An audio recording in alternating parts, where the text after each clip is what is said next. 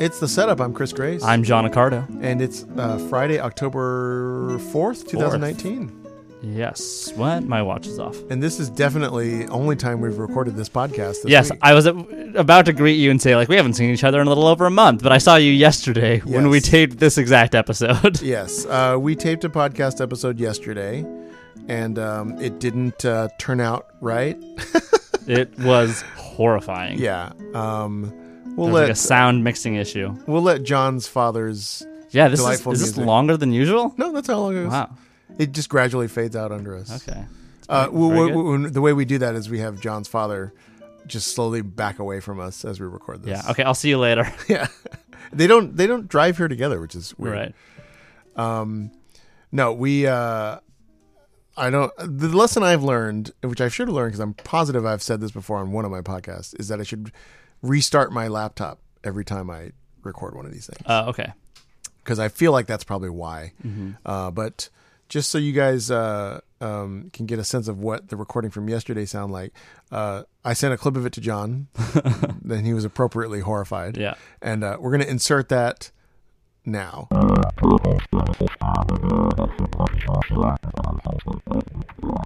So that's what yesterday's podcast sounded like. Just awful. Yeah. Just absolutely awful. Part of me wants, I was like, fuck it, put it out anyway. Yeah, put it out anyway. That'd just to insane. See, someone turned it on, it's like, well, maybe this will change, and then I want to see who, gets through the most of it. I listened to 30 minutes before I went, this is probably not going to get any better. Yeah, exactly. Yeah. Because it's amazing. Not even a single word is legible there. Something happened with the sample rate, and I actually thought, well, maybe I can speed this up. And I was able to speed it up by 200% and get little snippets of words. Right. But it does, I think, as you mentioned, sound like a ransom. Yeah, it sounds like someone kidnapped my daughter and is asking for a ransom. Yeah. So we're back the next day, and I guess now we have to do this podcast every single day. Yeah, it's strange because I was thinking about that last night. It's weird because a podcast, while genuine, is still kind of like a performance of a conversation. Yes. In some regard, and now it's like we're doing a performance of a conversation. Yeah, well, we don't need to recreate what we talked about. Some like I said, some of the stuff though we can very easily have genuine conversations again. Yes. We recapped Edinburgh a little while. Yep. Talked about what's going on with you and Magic, what's going on with me and Magic. Yeah, this time we'll do my quick update at the top. Please go ahead. So what's going on with you? I'm auditioning on Monday for the Castle. Great. 8th, 7th. On the 7th, and this was I have less to say about it this time around. I think I actually will probably be less nervous. I was telling Eric last night that I have much I will genuinely not expect anything this time around to happen, because I'm doing a completely different set of tricks that are honestly less comedy focused. I mean, if you want to be really kind of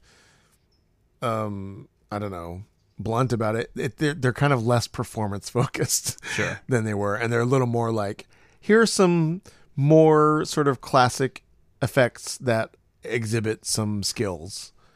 Just because I feel like that's probably a little more in the direction of what they would like to see. That's all.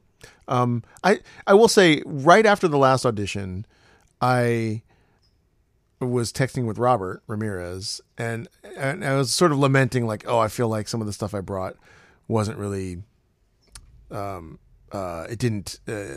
wasn't received in the way that I thought it would be, in terms of basically jokes and comedy stuff that I've written, right? And it turns out you were correct. I think I was correct, yes. But I mean, in terms of what the advice they would later give to you about how to do the audition. Yes. I shouldn't go too much into it. But. Yeah, it's fine. I got, if you apply for an audition now, you get this little bullet points of things they want to see, and I don't know if I got that last time around. If I had gotten it, I would not have put those 4 tricks together. Right. Which is fine. But I remember saying to Robert, I guess I'll just go and do, this is when I was in a bitter 48 hours after it happened. And by the way, I wasn't bitter because I failed. I was bitter because of other things that happened around the audition. But actually, it's totally fine for me to go and not make it in. Right. That's totally reasonable. In fact, the night of, I was I definitely didn't get in. Right. So, I remember telling Robert, like, well, I can just do like go and do ambitious card and go do like basically to go do 3 very standard things with like the routining and scripting that everybody does for them, like that have been established over the years classically. Like this is what you do, because then I can't be dinged for like writing a goofy script, right? You know, and I remember exactly what he's saying, but he said something along the lines of like, yeah, but you're going to be so depressed if you do that. It'll be kind of lame, right? Right. But that's a very Robert thing. I feel like I have 3 or 4 or 5 things I can do this coming Monday that are a little more. I will say there's a lot less of me in the script. Okay. In these 4 things, it's all Jerry. Yeah, it's all Jerry from Superstore. No, there's just less of whatever I think the jokes I should say or whatever, and there's a lot more of like I'm sort of saying it the way that the person I learned it from on a video said it. However, I don't find it depressing. I think the tricks are fun. Cool. So like, great. I think if that's, you know, I don't feel like super compromised in doing it. I just think I've adjusted what I'm doing more towards like what they are specifically asking for.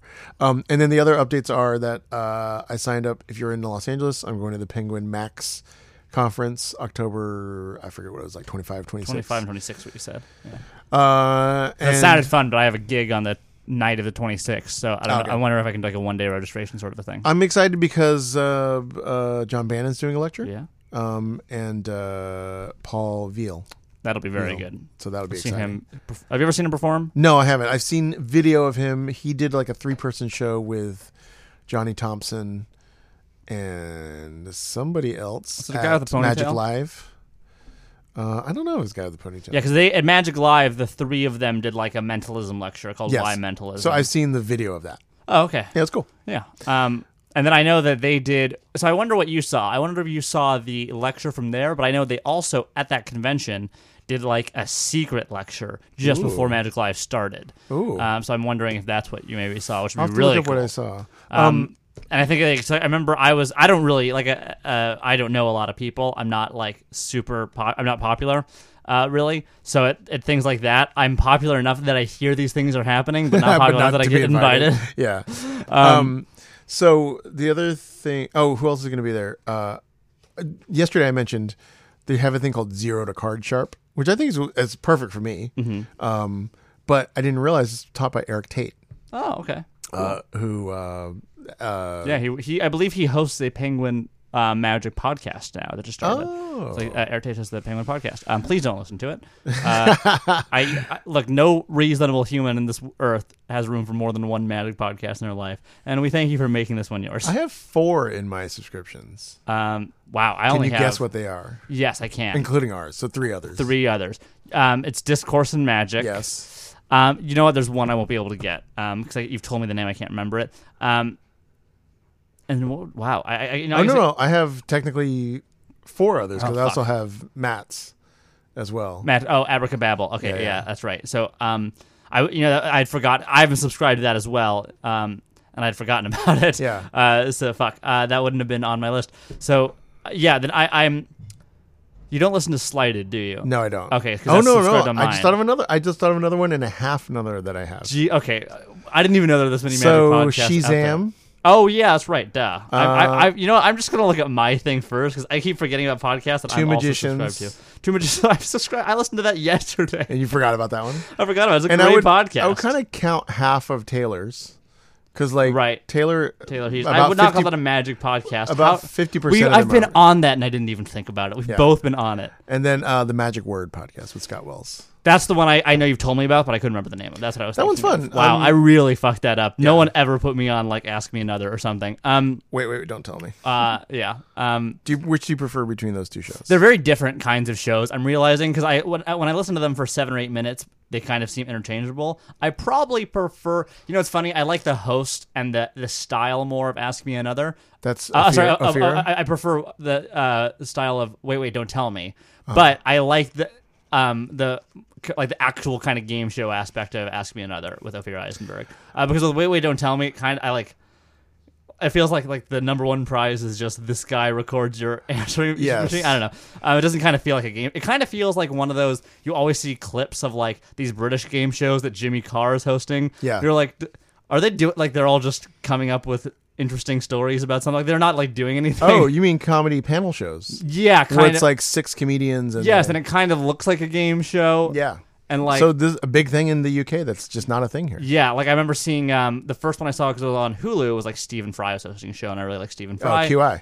Yes, and it feels like a game show, but it's also just kind of not. It's just the structure of a game show so that a bunch of comedians can have something to talk about. Right. But like QI, the problem is like they have to be like almost like unreasonably intelligent about Right. like these topics. On Netflix, actually, I would recommend The Fix, hosted by Jimmy Carr. Oh, okay. It's a U.S. version of these shows. Oh, that one I don't know. It's pretty good. It's interesting. Somebody went on. I'm gonna ruin his trick. You know what? Actually, I won't. I won't ruin his trick. Somebody was on one of those that Jimmy Carr. Is there only one, and he does in the UK? No, he does. Okay, because it looks like they always look a little bit different, and I can't tell. He does something like 8 out of 10 cats, and then he does a yearly one that Eric and I really like called the Big Fat Quiz. Okay. That one's actually super fun. Cool. It's around Christmas time, and they do a long panel show about the entire year. It's really enjoyable.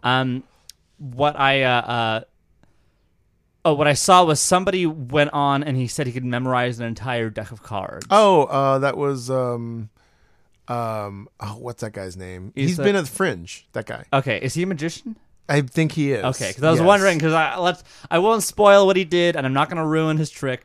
But let's just say about 10 cards in, I thought maybe I could also memorize that deck of cards. Oh wait, was it that? Like it was what is his name? He's got a funny name. He's like a kind of like a short, sort of stout kind of guy. I'd never heard of him before, Yeah. and he was not marketed. Here's what I'll say is it looked really good. Though every single person in that room was impressed, as he should be. His acting on it was great. I'm gonna let you pull that up for a second as I talk about another British game show. He's got a name like Mr. Impossible or something. That's interesting because it did not feel like a magic trick, and it did not feel like he was marketing it as such, which would be difficult for him to do. I thought if he were not like, look at me, I'm a magician. Right. He looked like he was like a comedy guest that happened to be like, oh, I can also do this thing. Yes, that's exactly because I only saw like a 2-minute clip that a magician posted on Facebook, and that's what I saw. So I'd never heard of him, never seen him, and I didn't even see his name on the clip. Okay. But I mean, since this is a magician's podcast, right. Can I guess at what you're saying in that like? Would it be I don't want to just like go on a podcast and just like spoil this guy's trick unprovoked. You know what I mean? That's why I feel bad. Oh, I think we've been provoked. No.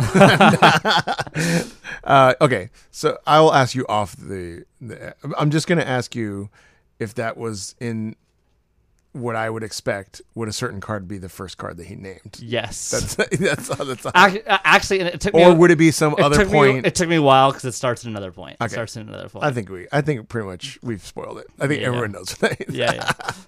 But I mean, yeah.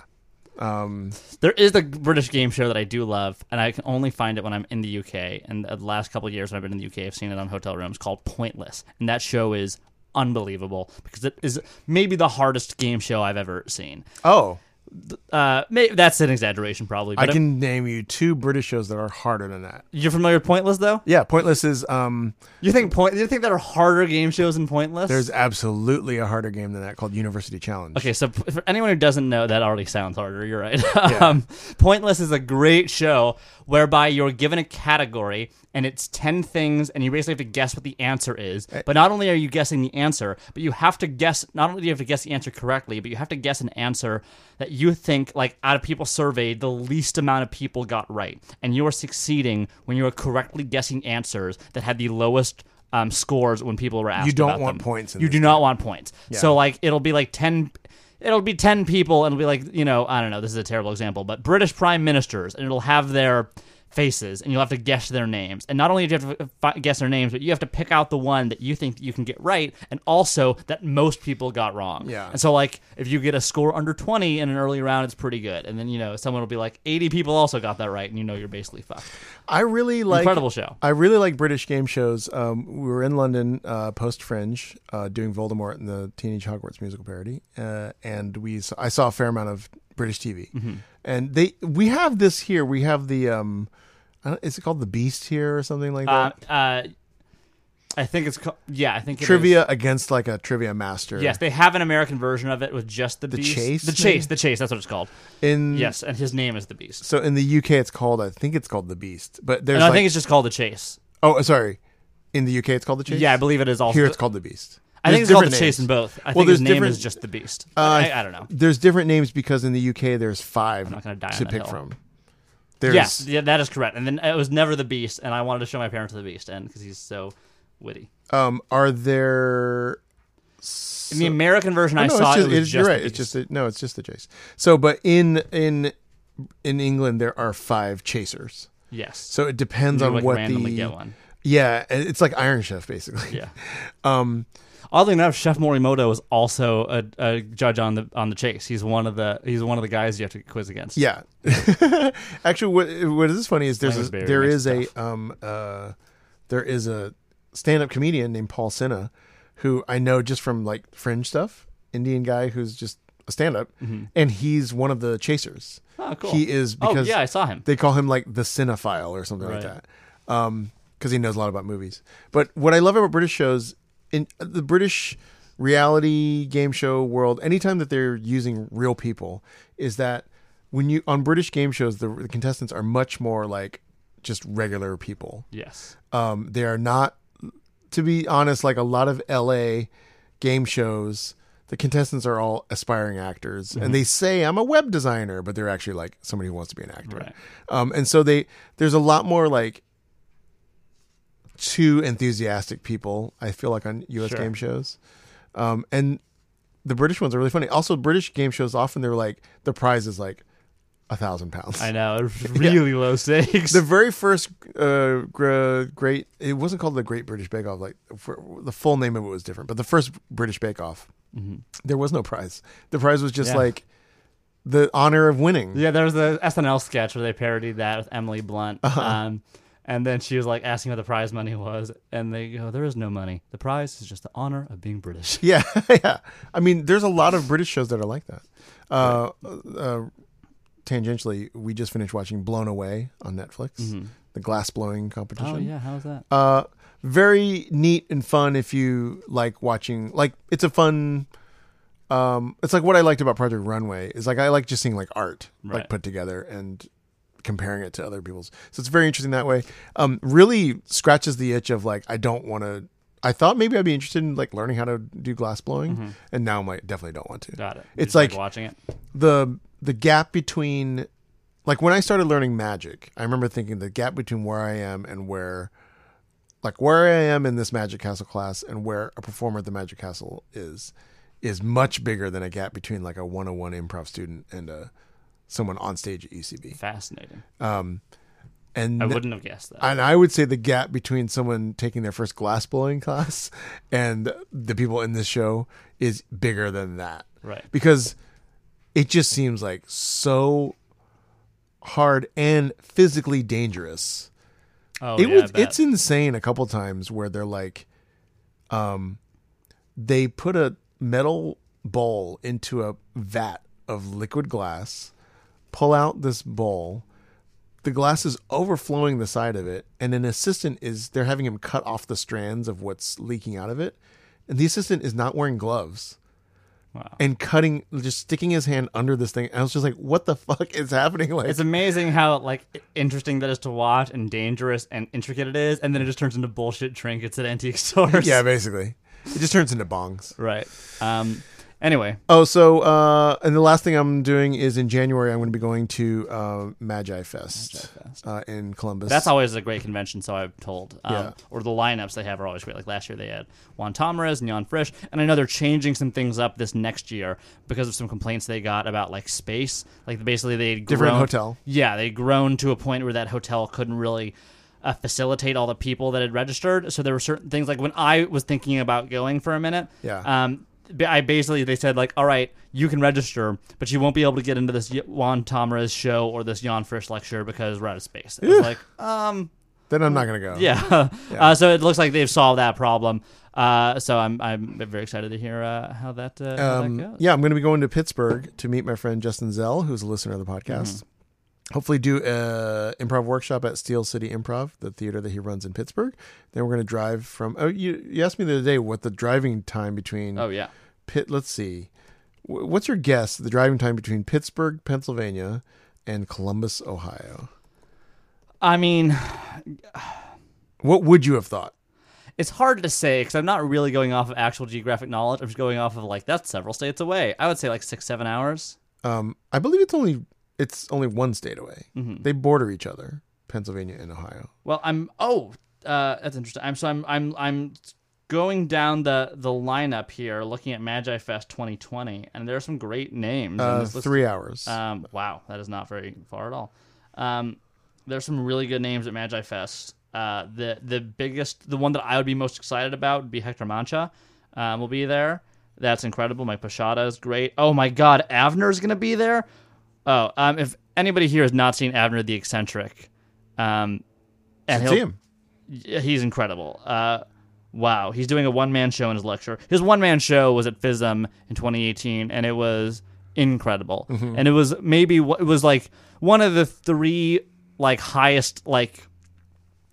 What I'm trying to say. There's about 1,000 people in that room, give or take. It's the same room that Shoot and Simon did their show as well.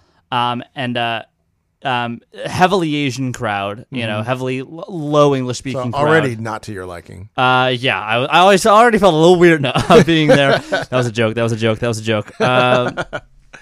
But it was just like a very I feel like on my podcasts, I host 3 of them. And they're all just me baiting a white person into saying racist things. I made a joke yesterday that when you were like, we have to record it. I'm like, you know what? It's probably for the best. That joke never saw the light of day. Yeah, I think you know which one I'm talking about. I don't know if I remember which one, but there's so many to choose from. Yeah. John just regularly says so many racist things. Yeah, it gets dark in here. But anyway, the Avner which show. also bothers me. There was another one. That was a horrible joke. Cut that one out. We'll cut that one. We're gonna cut that one out. Swing and a miss there. Avner was So anyway, it was just like a not English speaking crowd. Granted, he doesn't talk at all in the show, but it was just like a very American kind of styled sort of a thing. Mm-hmm. That if I was just looking at it, I wouldn't guess would play super well in South Korea with like at a magic convention. Mm-hmm. But it was one of the times I remember like seeing someone live kill like the hardest. I was like there was only a couple times I can think of people like killing harder than he did in this room at 2 p.m. I was sitting next to Shoot and Simon, and all 3 of us were dying. So much so that they even went this year, about 6-7 months after FISM, flew to Maine to do like his 5-day workshop. And Shoot and Simon, yeah. Whoa. They flew there and they did this like 5-day wow. physical comedy workshop and like clowning workshop. Wow, that's so Avner's crazy. A clown. He's incredible. I honestly, in my opinion, he is worth the price of what it would take to go to Magi Fest because he's so good, and to get to see him live is great. And he's also the sweetest guy. I talked to him a little bit a couple of times I was there, and he was the nicest guy. Huh. But Hector Mancha, Grand Prix champion. Wow. Yeah, he's going to do his FISM act, but also a brand new stage act and a lecture. That's good. Mike Posada, Ryan Plunkett, David Williamson, Danny D'Ortiz, Ben Hart. Oh, who I would love to see. A lot of people here probably don't know Ben Hart. I had not heard of him until this summer. But if you don't know Ben Hart was a finalist on Britain's Got Talent recently. He's a magician. He's a British magician. I'd look him up. He's quite good, I think. I definitely have some opinions on his act, but he's very good. He had a show at the Edinburgh Fringe Festival this year that I did not get to see because by the time he was on my radar and I was like, yeah, let's go take a look, it was completely sold out. And then even by the time if your show sells out the Edinburgh Fringe early and it's getting press, almost undoubtedly you will get a few extra shows added. Almost every big show that I wanted to see that was like sold out would be like 2 extra shows added. In fact, that's even how I saw one of them. That's how I saw the Richard Gadd show, was a midnight extra show. Anyway, so but by the time, and so you'll basically around town on their posters, someone will be will just be like taped up. Will be a thing that says like extra show added August 16th or whatever. And by the time I saw those, I didn't get to see Ben Hart. Ben Hart is just this really like handsome guy. He's a good speaker. He's charming. He's interesting. And He's a good storyteller. Yeah. He did this. He did this on the finals. He took a really risky move on Britain's Got Talent. It's the only thing I've actually seen him do. I haven't looked up too much of his other stuff, but he does a diminishing cards on Britain's Got Talent. That's fine. The actual trick is fine. I think it could probably be improved in some regard. But but 2/3 of it is storytelling and just kind of setting it up before he actually does it. And that's quite lovely. And it's a big risk to do a trick that small and on like the finale of a show like that, given that he'd presumably done bigger stuff. But it's quite nice, and it really pays off. All the judges really liked it, and they really commented him on it, applauded him for his storytelling and his ability to really set that trick up well. So come meet me at Magic Fest. Yeah, and, go to Magic Fest. By the way, Avner will be at the Magic Castle April 6th through 12th. Avner? Uh-huh. You will? I'm looking at his homepage, and it says April 6th through 12th, 2020. What? At the Magic Castle. Really? Yeah. Oh man, that's awesome. So you'll go every night. What's he doing? He must be doing the Palace. It's all I don't know just what says, he's doing. It just says Magic Castle on there. What is he doing there? I was looking here to see if to look at his workshop schedule. Interesting. I'm so curious what he's doing because he's not a magician. He doesn't do any magic in a show. There's no magic show? Like there wasn't there like napkins being eaten or something? There's like a couple things that Mullica style? There's a couple of things that I guess are almost technically magic tricks, but do not read like magic tricks. They are used to, as like physical comedy, in a brilliant way. I mean, he even said like, "There's no magic in my show because it doesn't really feel like you're watching magic." He does like a torn short newspaper too. He like picks up scraps of newspaper and he like unfolds them in a full newspaper that says he has this running gag about how much time it is until the show actually starts. Right. And he's saying that doesn't count as magic either. It just doesn't. It doesn't feel. I don't know. It's hard to describe. It's just funny to me. Like, how long was the show? An hour. Oh, okay. It's just funny. Like, I feel like I've seen some magic shows that had less magic than that. My show in Edinburgh didn't have that much magic in it. We saw a show in Fringe this past year that had 2 effects in it. Yes, Then we did. one- We reviewed it. Luke Germain, the Luke Germain show had 2 effects done over and over again, but it was just like 2 tricks. Yeah. Let's talk about Edinburgh. Yeah, let's talk about Edinburgh. So, Edinburgh. No. Well, now you know how to say it correctly. I do know how to say it correctly, and that, Edinburgh. when people say Edinburgh, I don't correct them Edinburgh. because I don't want to be that guy. I don't want to be Barcelona of Edinburgh. I only correct them if they are going. Got it. Like if they're going to be there, or like if they're about to go there and visit or something, I'll correct them because they will be told once they get there. Got it. This is what I say. I say it's Edinburgh, and also if you're American, don't use the word spastic. Yeah, that you did warn me about that, which I've never said in my life, but I was just on a constant state of fear that I would let it blurt out. Have you ever said like, "Well, I spazzed out"? I mean, maybe I've said it, but that is not a thing I would say. That is not part of my vocabulary. But it wouldn't be. But it also wouldn't be on your radar to be like, "Don't say that." Yes, it would. Yeah. But yeah. So what's funny is I'm just going to give a couple little updates of the Scotland show. So if you follow me on Instagram at John Accardo Magic, which you don't have to do, it's not a very interesting page, but feel free to do it. I posted some of my favorite things that people said to me because one of the bits in my show, my mental epic that I did in the show, was all about things that I think people would say to me. And so the first thing I would ask is I want to guess if people liked magic based off of a short conversation with them. And the second thing is if they were going to make fun of me, what would they say about me? Mm-hmm. So I would kind of post some of my my favorite things. And then one of them was I always wanted to put this joke in, and that's kind of where this routine came from. But the idea was someone would say an insult to me, and I would go, "That's pretty good. That's pretty good. That's not correct." The correct answer in middle school was John Retardo, because I always just wanted to say that on stage because it hurt my feelings so much in middle school. And now, as an adult, as horrible of a thing it is to call someone, 10 out of 10 joke. That is an incredible. I mean, my God, I don't know why writers' rooms at comedy shows aren't stocked with 7th graders, because that was just like you couldn't have come up with a shorter, better. Like it was just great. John Mulaney has a bit about that, about like how good kids are making fun of adults, and like how weirdly specific they are, and it's very funny. Anyway, but then eventually somebody said it. I asked them to make fun of me, and they said John Accardo the retardo. And I didn't know this. Yeah, did I tell you this? Yeah, and then I was like, oh my god! I just let her know. I'm like, that was it. You got it. That's funny. That was the right one. And that was really, really funny. So how many shows did you end up doing? I did 26 shows. 26.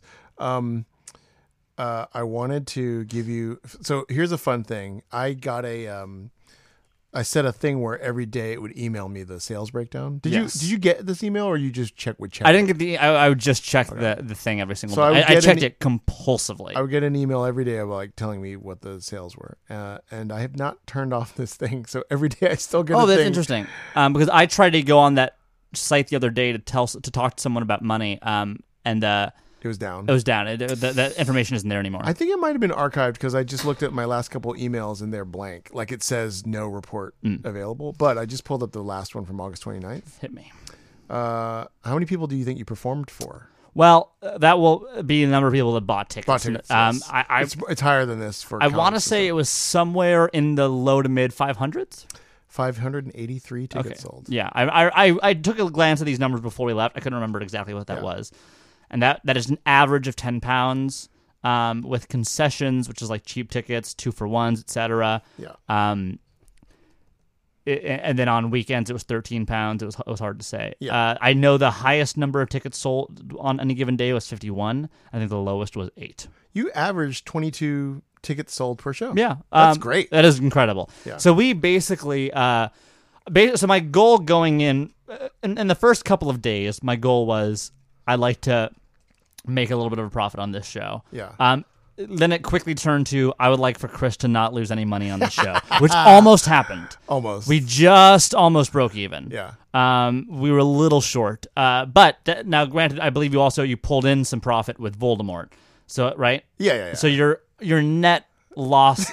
I felt okay. Well, given his entire Edinburgh experience, you did not lose money. I never expected to make money on this show anyway, or make a ton. Like like, I would actually say that how many did our venue seat? 70? 74. I would actually say that it's pretty much impossible to make money in that box. Interesting. Well, Susie McCabe was pulling in some money, I bet. Susie McCabe was a stand-up. So right? for context, all the theaters at Edinburgh are not just hosting one show; they're hosting like 8 or 9 shows. Yeah. Just back to back to back. So the theater I was in had 9 shows on any given day. I was the second show in there. There was a one-woman show at 11:30 in the morning. Then there was an hour off, which was unusual. And then I was in there at 1:30. Then as soon as I was done at 2:30, I had 10 minutes to load out all of my crap, my table and my shit, and my glass bowl full of water and sand, which I do want to talk about that trick, actually. Okay, cool. And then 2:30, I had to be out and done so they could start a show, a 2-man play called the De Nova Super, which was quite good, at 3:00. So like all these shows. I guess what I mean is that it's impossible in a small venue like that for someone coming from outside of the UK to make money, right? Because there aren't enough seats to. So your expenses in that show, if you're comfortable talking about it, were about $6,500. Is that what I sent you in that spreadsheet? Estimated, yeah. That was in the spreadsheet. Yeah, probably. Yeah, whatever's in the spreadsheet is probably right. Yeah, so $6,500. We grossed £5,600. Yeah. But we don't get all of that. We get 60% of that. Right. And then we have to pay a 20% VAT tax as well. So whatever that number that turns out to be. Oh, that's interesting. I forgot about the 20% VAT tax. So basically, the only reason we even came close to hitting almost even was because of the Kickstarter we did, where we made $3,000. And that's why, because as a producer, I kind of think of that as being like, you didn't really break even. Got it. I think that's great, and it helps defray our costs. Mm-hmm. And I think we all had a good month. But That's why, Susan McCabe, who is a solo stand-up. Did you see her show? I did.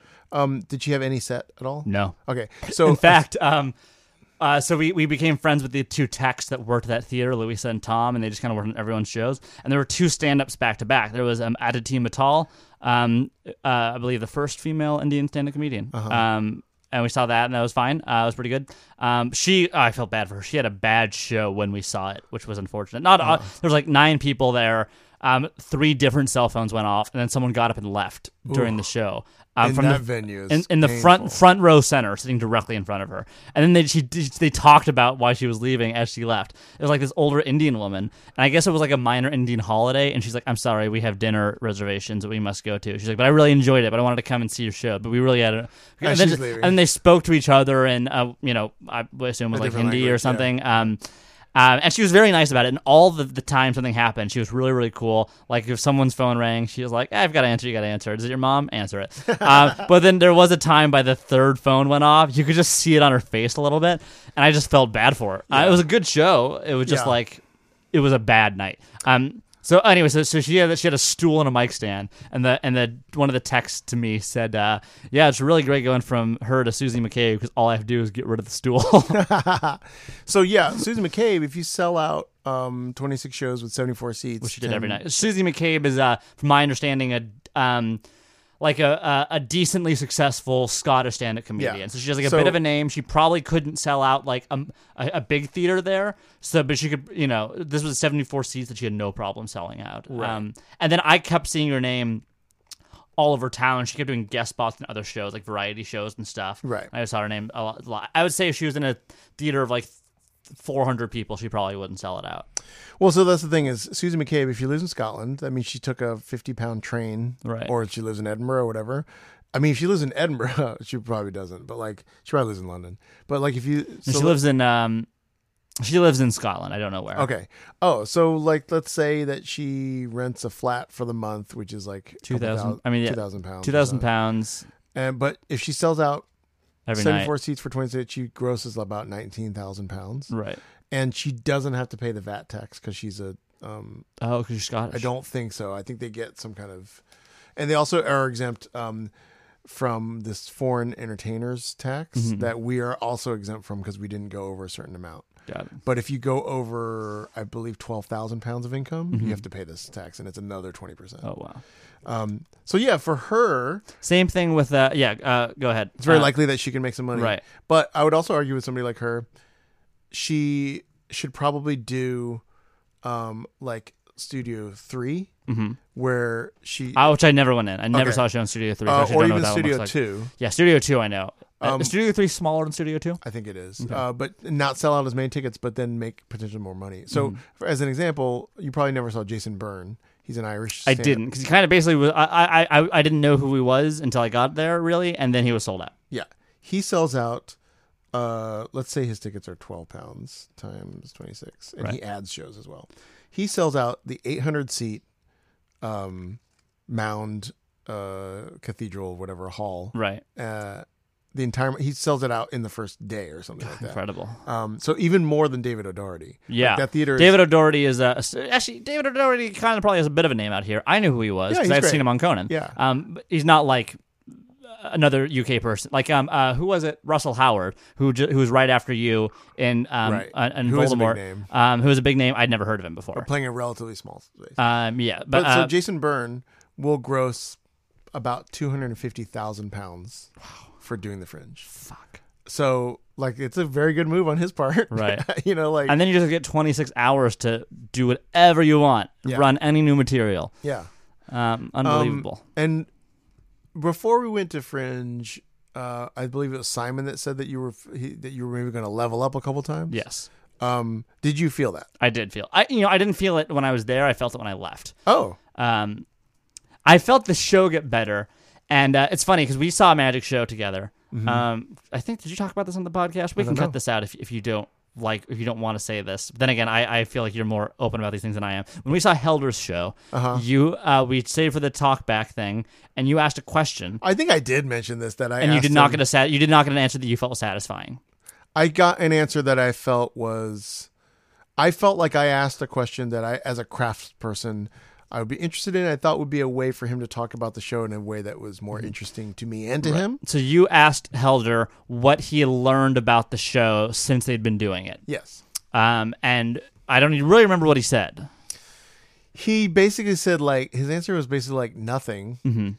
I've just learned about how audiences are or something like that. But basically my question was like, there must be something in the show that is working better than you thought, or worse than you thought, or something that was in the show that you took out, Right. that you put in, anything like along those lines. Right. I mean, my question wasn't as good as the other person who said, "Weren't you here 2 years ago doing a show just like this?" Oh with man, a bunch of things. Oh god, and that isn't was your cringy. name? Isn't your name Derek Delgadio? I mean, basically, this guy asked like, there was a trick he does with in that show, Invisible Tango, where someone opens a letter that's been addressed to them. Oh, and there was a letter in Derek Delgadio's yes, show. and someone's like, "Didn't you do a trick? Weren't you here before? Like a trick with did you do another show like a trick with a letter in it?" And he just goes, "No," and he played it off as kind of like, "No, I don't know what you're talking about," but he knew exactly what he was talking about. Side note: here, the Helder book just got an email that it's going to be shipping soon. Oh, very cool. So. I'm sure that'll be very good. Anyway, so I was thinking a lot about the entire month. I was kind of thinking about that question. And in Helder's defense, I don't have a great answer for it either.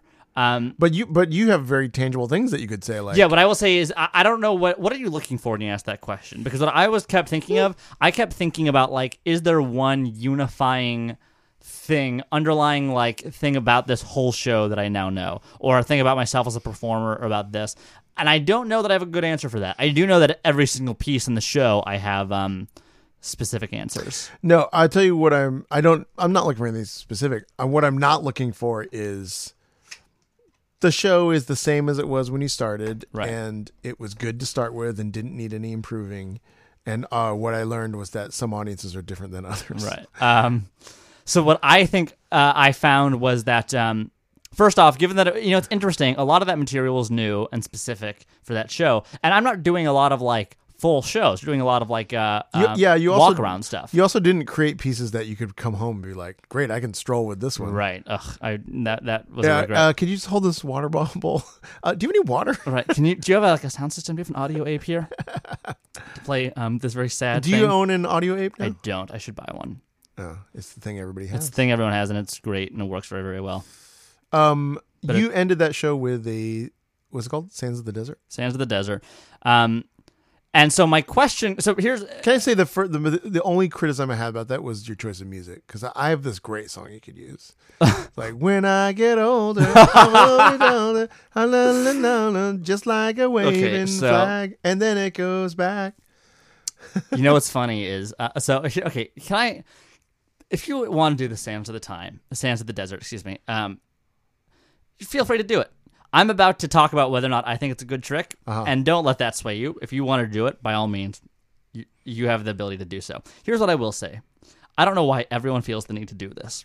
When you hold up a vial of a certain color, a very, very apparently brightly colored sand, there is no need to shout to the audience what color you're holding. Oh, is that what happens? That's what happens in the video you're talking about. Oh, I don't remember that. And then I saw a magic show at the Fringe who closed the show with the same trick. Oh. And Kevin Quantum closed, and for my next trick too, and he did Sands of the Desert. Sands of the Desert. So he would go like blue. Yes, he would do that. Wait, what is the context of shouting out the color? You're holding up the color. Is it possible that it's an accommodation for colorblind people? Maybe I'm just being insensitive. I don't know. Here's the thing about that trick. I started doing it because I kind of started wondering, is this actually a good magic trick, or is it a trick that magicians see other magicians do and go, that's kind of cool, it's visual, interesting, doesn't require an audience member, like, so it can be kind of done anywhere. It can do a whole bunch of different things with it. That's fun. Do magicians just see other magicians do it and go, oh, cool, that's marketed, I want to do that, and then magicians just kind of think it's a good trick. And so that was kind of my goal. Yeah. And then I realized, I said, maybe if I give it something a bit more to it, it can be a little interesting. So then I wrote a thing around it that made it about like insecurity and uncertainty and magic. Yeah. So all these things are kind of very, very, very real in my life when I think about like magic and my journey in magic. By the end of the month, respectfully to the people who do it, I think it is not a good magic trick. Oh, wow. I just think that when every element of that trick is marketed elsewhere as a toy, it can't be a good magic trick, right? The sand I was using from a magic website was called Toy Magic Sand, and came with a little guide done fun experiments to do for kids. You with can it. just get it off of Amazon. Exactly. You can get it on. It's Steve Spangler sand, and I bought it through Vanishing Ink. Very good price. It worked very well. The thing is, and this is something I actually want to talk about with Magic Bar from last week as well. I think there's this thing. I don't know exactly what to call it. I'm going to call it like a drug. There are these sort of dangerous drugs I think you can have in Magic that can cloud your perception. Right. And that is, you get some success or praise off of doing something, and the drug takes over your brain. And you go, that means the thing is great, right? Just because, if 60% of the people, in the audience seem to like the trick, it's easy to go, wow, oh my God, this trick is killing. But then you don't pay attention to the fact that 40% of the people thought it was maybe stupid, right? A 7-year-old, like an 8-year-old kid who was interested in magic, has told me after the show that he had done that trick. How good can it be if I'm doing the same trick that a 7-year-old did at like a science fair? Well, did he have notes? Were they good? He did have a lot of good notes, actually. He and I are going to do some work together, I think. He and I are going to put out we've basically made a version that we're going to put out together on Theory 11. He was like, this trick would be improved by some Lunchables. So I don't put it on an illusionist. Yeah.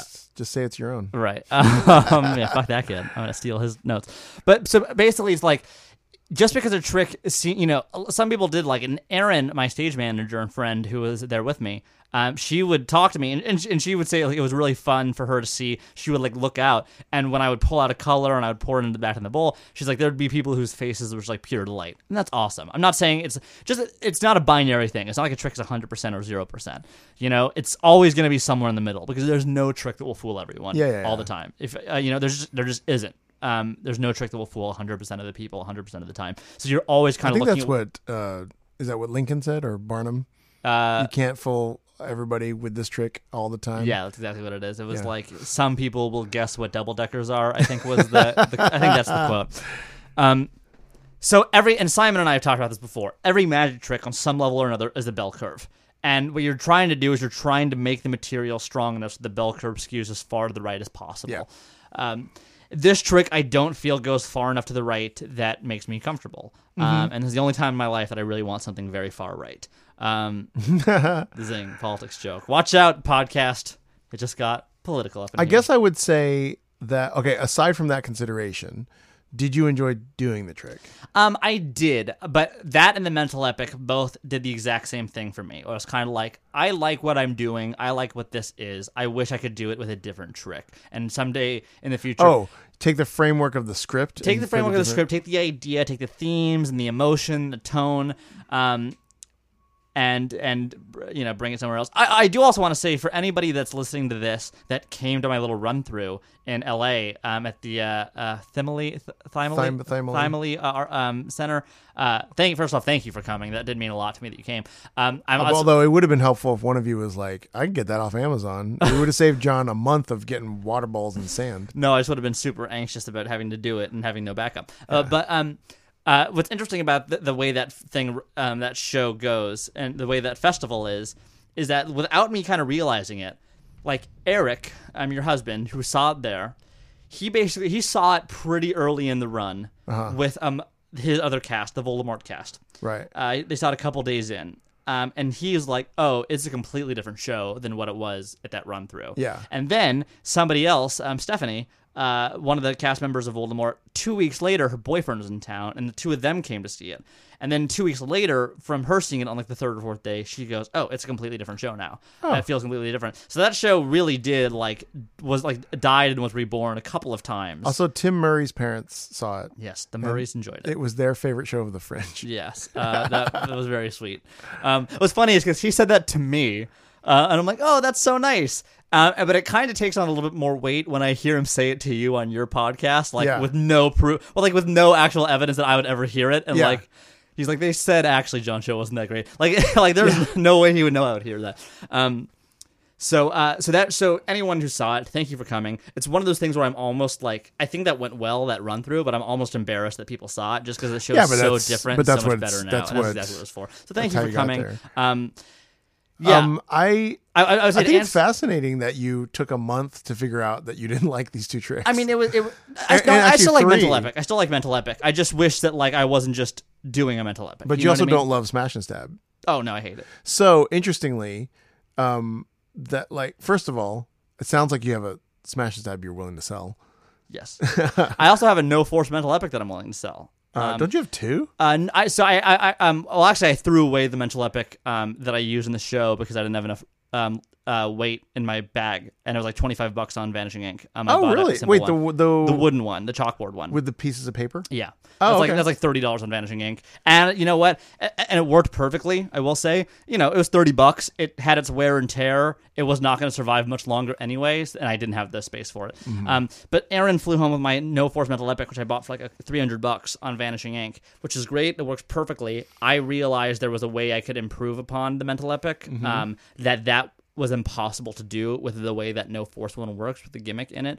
It is if you're thinking of a No Force Mental Epic, this is probably a bit different in construction than what you're thinking of. It's a really clever thing, and it works well. I just realized you got a better reveal out of it. I came up with a way to do a better reveal based off of a mentalism thing I'd done a few years in the past, and I went, oh, this would work better. And then I did it the next day, and it did work better, and it worked better for the rest of the month. And based on a suggestion from one of your teacher advisors? From Bob Dorian, the junior program. I was doing a mentalism routine where I just called out things people pulled out of a wallet that I passed around, and he came up with a way to improve upon the final reveal to make it a bit more climactic than the other two, even though it's the same reveal. Yeah.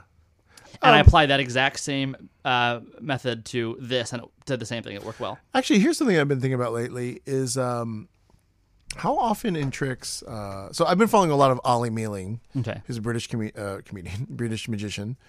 He has one of these private subscriptions. I have 2 private subscriptions to Patreons. Okay. One is Ollie Mealing, who every week puts out a new either Control or Force or something like that. Mm-hmm. I really like him. I think he's really great. And then right now I'm paying for that Daniel Madison Patreon because there's a lot of good like videos on his thing. He's a hilarious character. Right. I don't know. I think I had said this to you, and look, this is just my own bias. I don't know why, but I just don't know what it is about apathetic British, but like buff British card magicians with a bunch of tattoos that just is not interesting to me. But it's not interesting to me. Yeah, he's not super buff. I just picture him in like a short sleeve shirt with like a tight short sleeve shirt, like his like arms like bulging out. No, picture this. Am I? No, picture a big beard, sunglasses, and always like a heavy sweater. Yeah. Like it's very hipster. Oh, okay. Not buff, but very, very like super tattooed. Am I still right in like the apathetic British guy? His is more no. I have to show you a video of his. His is very like in trying to develop the best false shuffle, I've encountered so many problems. The sound of it hurts me because it doesn't sound like a real shuffle. This physically hurts to hear. I'm trying to improve all of my things. Like that's kind of his attitude. Yeah, and if you see him on Fool Us from 10 years ago, he's like, "Hello, everyone. I'm Daniel Madison." Right. I know. Oh God. Yeah. That. But to be fair, I watched his video on his version of Truffle Shuffle, and it's what got me to learn it. So it's like, he's very, very picky about how he wants Truffle Shuffle to be. Mm-hmm. Like he's trying to modify it so that it sounds like a regular shuffle too. That's tough. I've thought about that, and I've talked to people about it, and it's difficult. Yeah. So here's a fun contest for the listeners of this. Which one is false? Which one is false? Here we go. This is bad content. Here we go. Here we go. So this is shuffle 1. All right. And here we go with shuffle 2. Okay. And if you can guess. Do those again, or flip them around. I'm close my eyes this time. Okay. Tweet at me at John_Ricardo. Smash that like button. Just hit like and subscribe. If you like that, just hit subscribe at the bottom there. Here we go. So this is you don't have to do them in the same order. In no particular order. Yeah. Here you go. Well, actually, a very particular order, but I'm not going to tell Chris that. Okay. Shuffle 1. Okay. Shuffle 2. Hold on, I fucked that up. The second one was real. Yes, and I know how you could tell that because it like paused for a second in the first one. But what's interesting. It's also the initial weaving sounds different because when you do the truffle, you're not weaving the full thing. When you Interesting. Okay, close your eyes again. We're gonna do this one more time. This is bad content. Okay. Here we go. I'm gonna stand up for this. Because you're doing it at a weird angle. I'm doing it at a weird angle, so it's a little bit tougher. Shuffle number 1.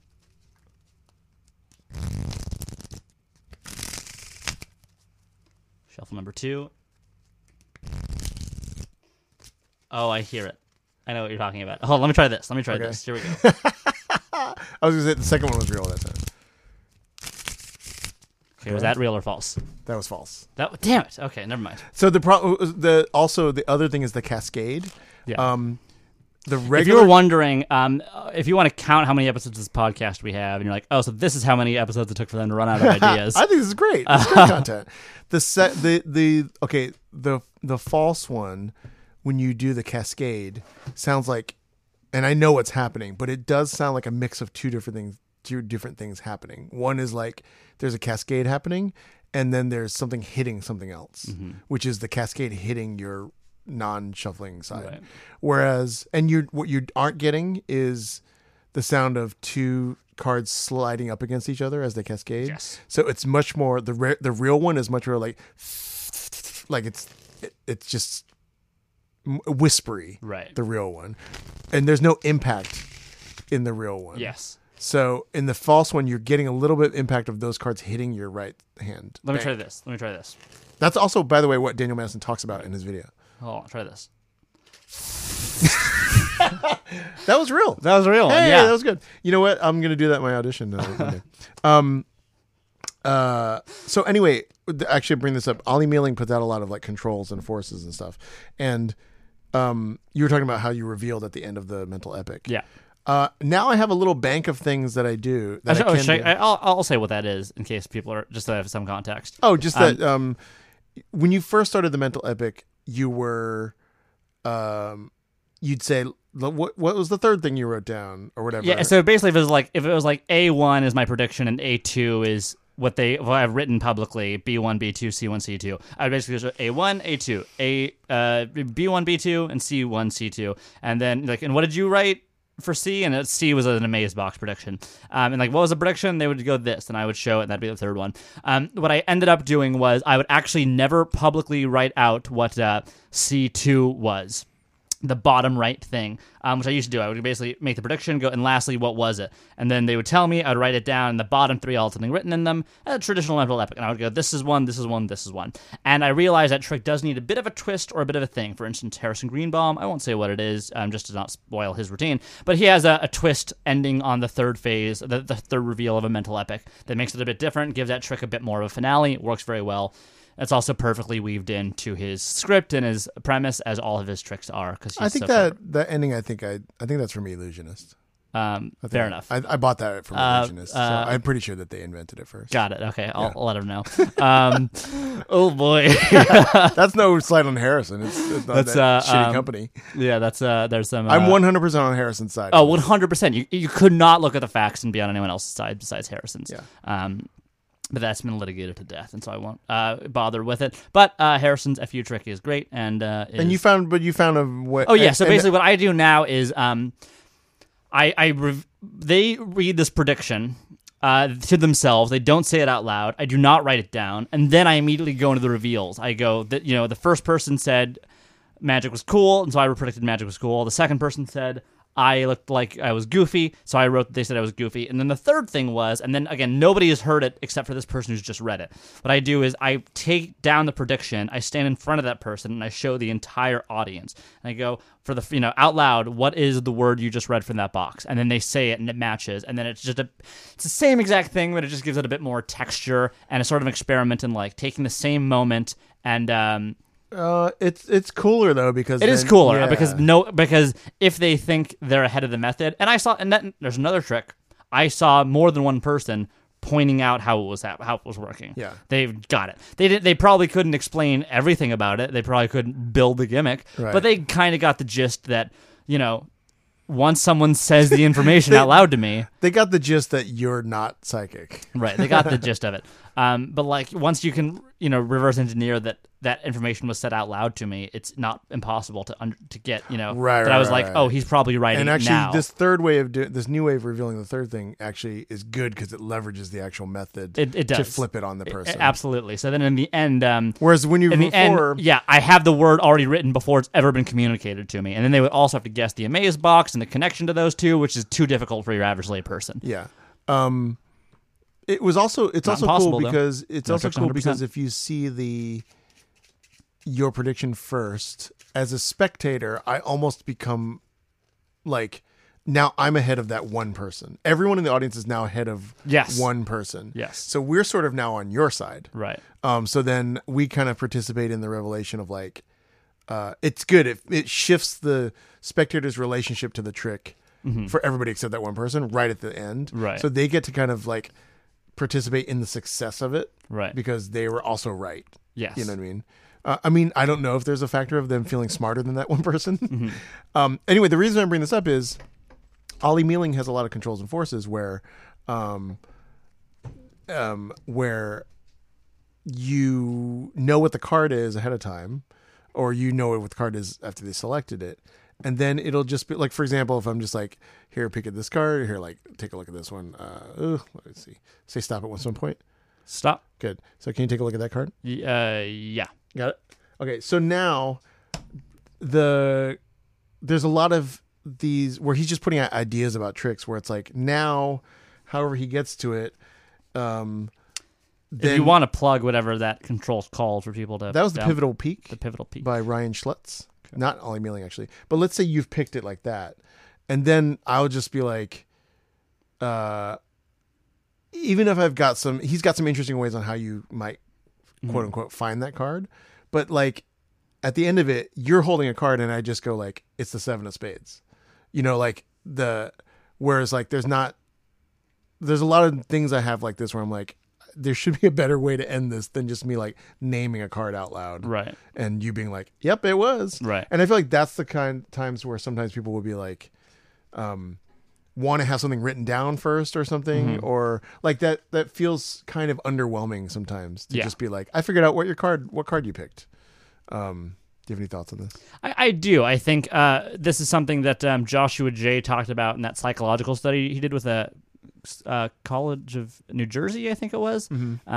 I might not be exactly right, but they did a psychological study for magicians to learn about like the way audiences perceive magic. I'm actually in the middle of writing a little essay about my opinions on one of those things, which I almost set myself a goal to have that done by next week, and then I can talk about it. Cool. Because there's one thing that I think just like is a fact about that I think a lot of people interpret one way that doesn't necessarily have to be interpreted a certain way. It just kind of is, but people think it's inherently negative. This is a study that was like published? It was published. Yeah, you can find it if you Google it, which I did. He talked about it at Magic Live, and I believe it was published in Genie. Oh, no, I think it was published in I don't know where it was published. It was talked about at Magic Live. No, this would have been after Magic had stopped going. So it was me talking just to through clarify, that process. He worked with scientists? He worked with a psychologist, yeah, and they did an actual and psychological the psychologist study. Was blind and in prison. Yes. She was writing him letters and said, I would love if you could balance a toothbrush on this Gatorade bottle. I don't know why we shit on that trick so much. That's a fun trick. I just think it's fun to say. But anyway, go by the way, balance. Joshua J is amazing, but like, Joshua J is, I think, our closest to like modern day Tommy Wonder. For as hyped as that trick was, I don't see that being a trick that like enters the common, like it's 5 years from now. I don't know. I mean, it really hit. It really landed. I saw. You saw it at Castle. I saw it at the Castle. I've seen several Facebook profile photos with that in it. I've seen Instagram videos of people doing it at the beach. Like, whoa. Okay. It wasn't just like, well, we're going to the beach, bring that balance trick. That's basically what it was. It was like at the beach, and he's like, oh, whoa. And it was like all the things you have at the beach. Your toothbrush. Yeah. Bottle of Gatorade. Anyway, so one of the things in the study said that the people's favorite thing about magic, because it basically said, like, what do you think is people's favorite thing about magic? And if I were to ask you, what would you guess most audience members would write in as their favorite thing about magic? Not bubble in, but actual write in. Oh, write in? Yeah. Surprise? That is actually correct. Surprise is our favorite thing. Hey. Which I don't know if I would have not guessed that, but I probably wouldn't have been on the tip of my tongue. Huh. And so the idea was that, surprise is people's favorite thing. And managers should always try to add in some interesting element of surprise. And so I think that goes to that in some way. Like, people don't want to be like, you picked a card, 5 of clubs. Cool. See you later. Yeah. And then can you, if it's on the subject, can you guess people's least favorite thing about Magic? Like just seeing magic shows, least favorite thing? Yeah, what do you think just the inverse of that? What do you think people put in as their least favorite thing about Magic? When they can figure it out, when it's predictable? I mean, that's the opposite of surprise. I was going to say like the corniness. You know what? That was on the list. The number one, quite by a bit, as I recall, I'll have to relook at the study, was people seeing tricks they had seen before. Oh. People like Oh, that's interesting. Which I would not have guessed would be people's number one thing. I would have guessed corniness. Or random question: did you see this study before or after you put your Fringe show together? Well before. Okay. And in spite of that, you're just like, I'm fucking doing Sands of the Desert. Well, that trick hasn't been popular for a long time. Yeah. In fact, several magicians. One guy who was like a hobbyist was very. Now, granted, Was this what was his name? Was like, remember the guy at the beginning of the month? There was a guy with a funny name. Krieg. Yeah, spelled Craig. Oh, really? Yeah. Oh, I didn't know that. But he pronounced it Krieg. It's probably like Czechoslovakian or something. I believe he's an acrobat, actually. So he was posting a lot of reviews of acrobat Wait, shows. that was the guy with the broken arm? Yeah. Oh. Not a very good acrobat, we guess. Tried one too many. Burn on Krieg. Yeah. No, he was a Fuck nice you, guy. Krieg. But he was posting a lot of reviews of like the circus shows, some of which that I had seen. Interesting, his reviews were different than what I liked. He gave humans like an average review. Oh, but he's coming from it. Circus perform. There was another show that we saw called Rouge, which that Aaron and I both thought was not Rouge, DNA. We were like, that's pretty cool, and we left being like, all right, well, that was fun. And he was like, that was the best. Did I already mention that I watched? I mentioned that I watched the Netflix Blown Away show, the glass blowing show. This is fascinating. In that show, they were talking about. What were they talking about? They were something like, everybody makes these. It might have been flowers. They might have been like, flowers is what everybody makes the first time you learn it. And it was like, basically they were like, this is hacky if you make flowers as a glass blower. Right. And it's like, I would never know that. Right. Like, of course not. And so like we're seeing, in fact, I'll mention that there's a certain performer, I'm not going to say who it is, on Fool Us, that you mentioned to me yesterday, that you were like, we saw this person and this person was bad. The very same person, a layman last night, said to me, did you see so-and-so on Fool Us? They were so good. Oh, interesting. And it was like, who that is. I'll tell you afterwards, but it was funny. It was just like, like the standards of what someone inside the craft thinks is hacky or not. Maybe they saw. Was it the person that does like a mentalism thing that we talked about?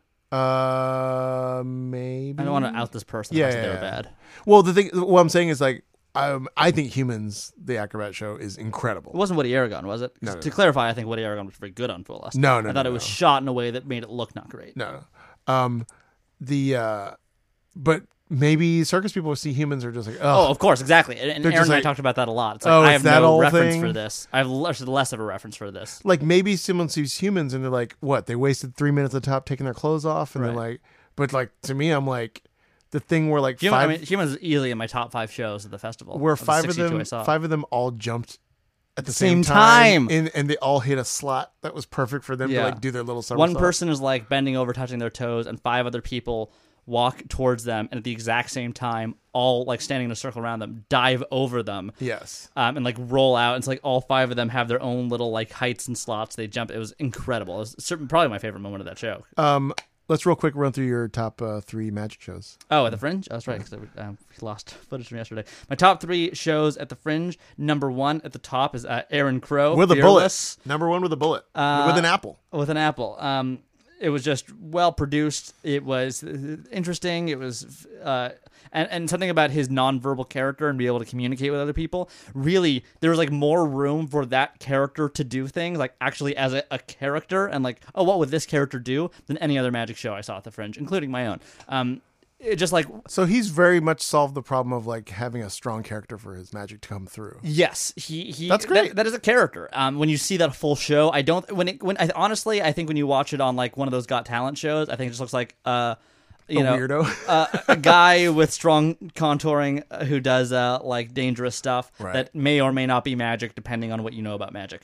And I think watching a show, you're like, oh, this is a character who's doing things, and like there's so like, what is that character? You know, what does it mean to be fearless? And like, because that was the name of the show, and it was like he was doing all these sort of dangerous things that he had no fear of doing, obviously. But there were moments, and Aaron and I talked about this, like he would, doing a smash and stab, he's about to slam his hand down, and he shows some hesitation, and I'm like, interesting. Should that character show hesitation? It's fearless. Mm-hmm. Should he be completely committed to it and without absolutely no fear, or is that how we relate to that character? And the fearlessness comes in the fact that he's doing it in spite of that. There's just more little things you could do with that from a directorial place that you could with someone like me who's like, and I'm John. I'm John. And it was just very interesting. Yeah. And he did like some good glass walking. That was just like he would like lay down on the glass and have someone stand on top of him and walk. He was just doing cool stuff.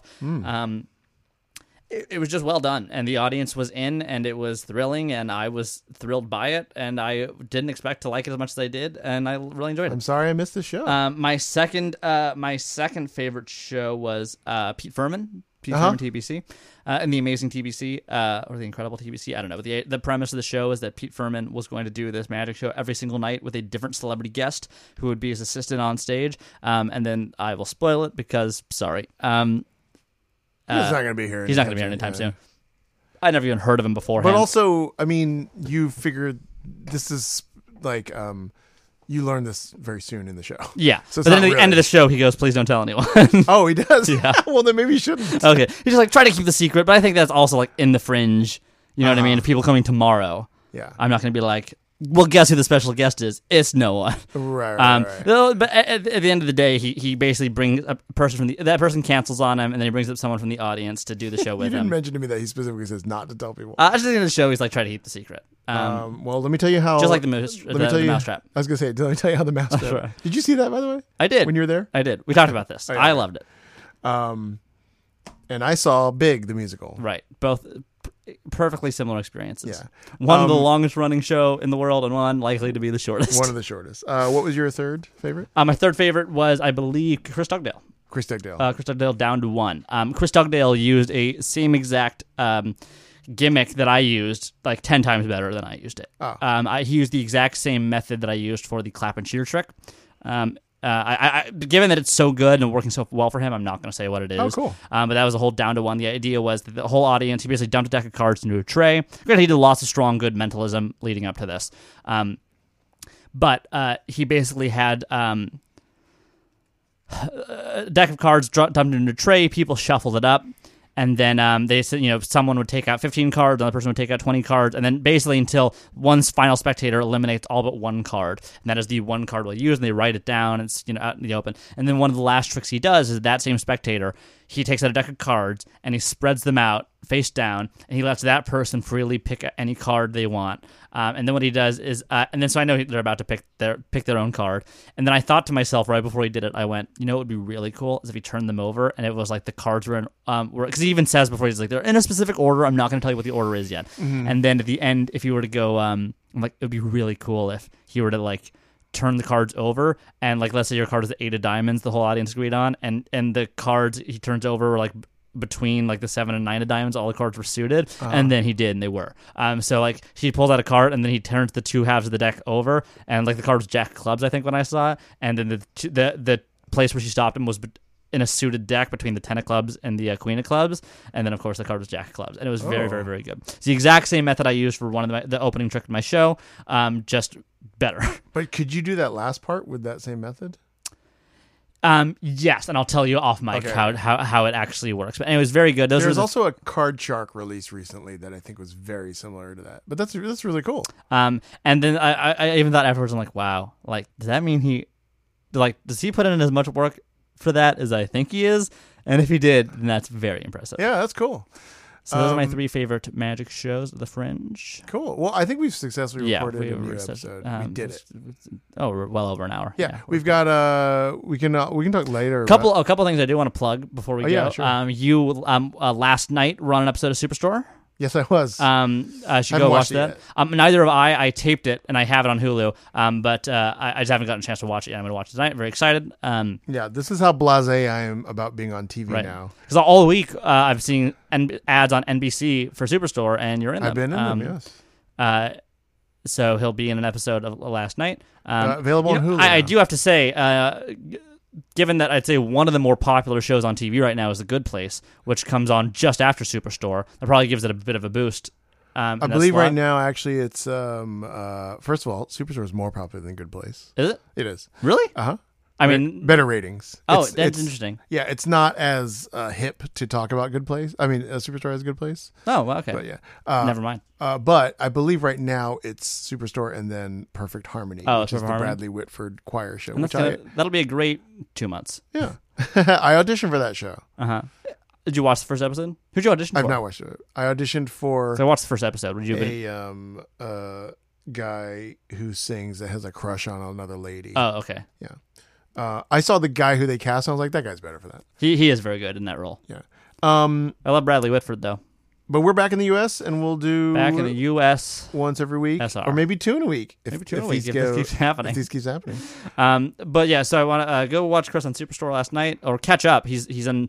How many? 5 episodes between season 2 and now? No, the one that just aired is my 10th episode. Shit, really? Yeah. I'd had forgotten about and that I'm many. about to shoot 2 more. But yeah, between the 2nd and the 5th season, I'm very happy actually to be in double digits for a show. That's great. Which means a network sitcom show. And I think that I could do like one of the. Have you seen those like Hollywood autograph shows? Oh, where they'd be like, this person was on one episode of Star Trek. Jane Lynch's like the Hollywood game night. No. Like, it's you pay $20, you go to a hotel, and in the conference room of a hotel is a bunch of like, it's for 6 hours. It's William Shatner, and then it's like. She played the 3rd sidekick on Facts of Life. And then like, it's like, that's funny. The original cook on Gunsmoke or whatever. And you get autographs from all of them. That's funny. And they just sit there. I mean, it's probably a very sad thing to do, but I think I've qualified to be in that show great. now. You should do it. And then, that's December 7th. I'll be at Magic Mania in Santa Monica. It's a Saturday, I believe, a Saturday evening. Very cool. I know with a good, typically Albie said that he has people do Saturday and Sunday. I felt into that Saturday because I think he has someone doing Sunday only. I do not know who that is, but the other 3 people on that lineup are the new Bad Boys of Magic, Steve Owens, and Jackie Yu. So love Jackie Yu. I will be on stage with at least 2 of those people, all 3 of whom are good, and you should come see that show. I can't do it. He's great. All right, well, we'll see you next week. We'll see you next week. Goodbye.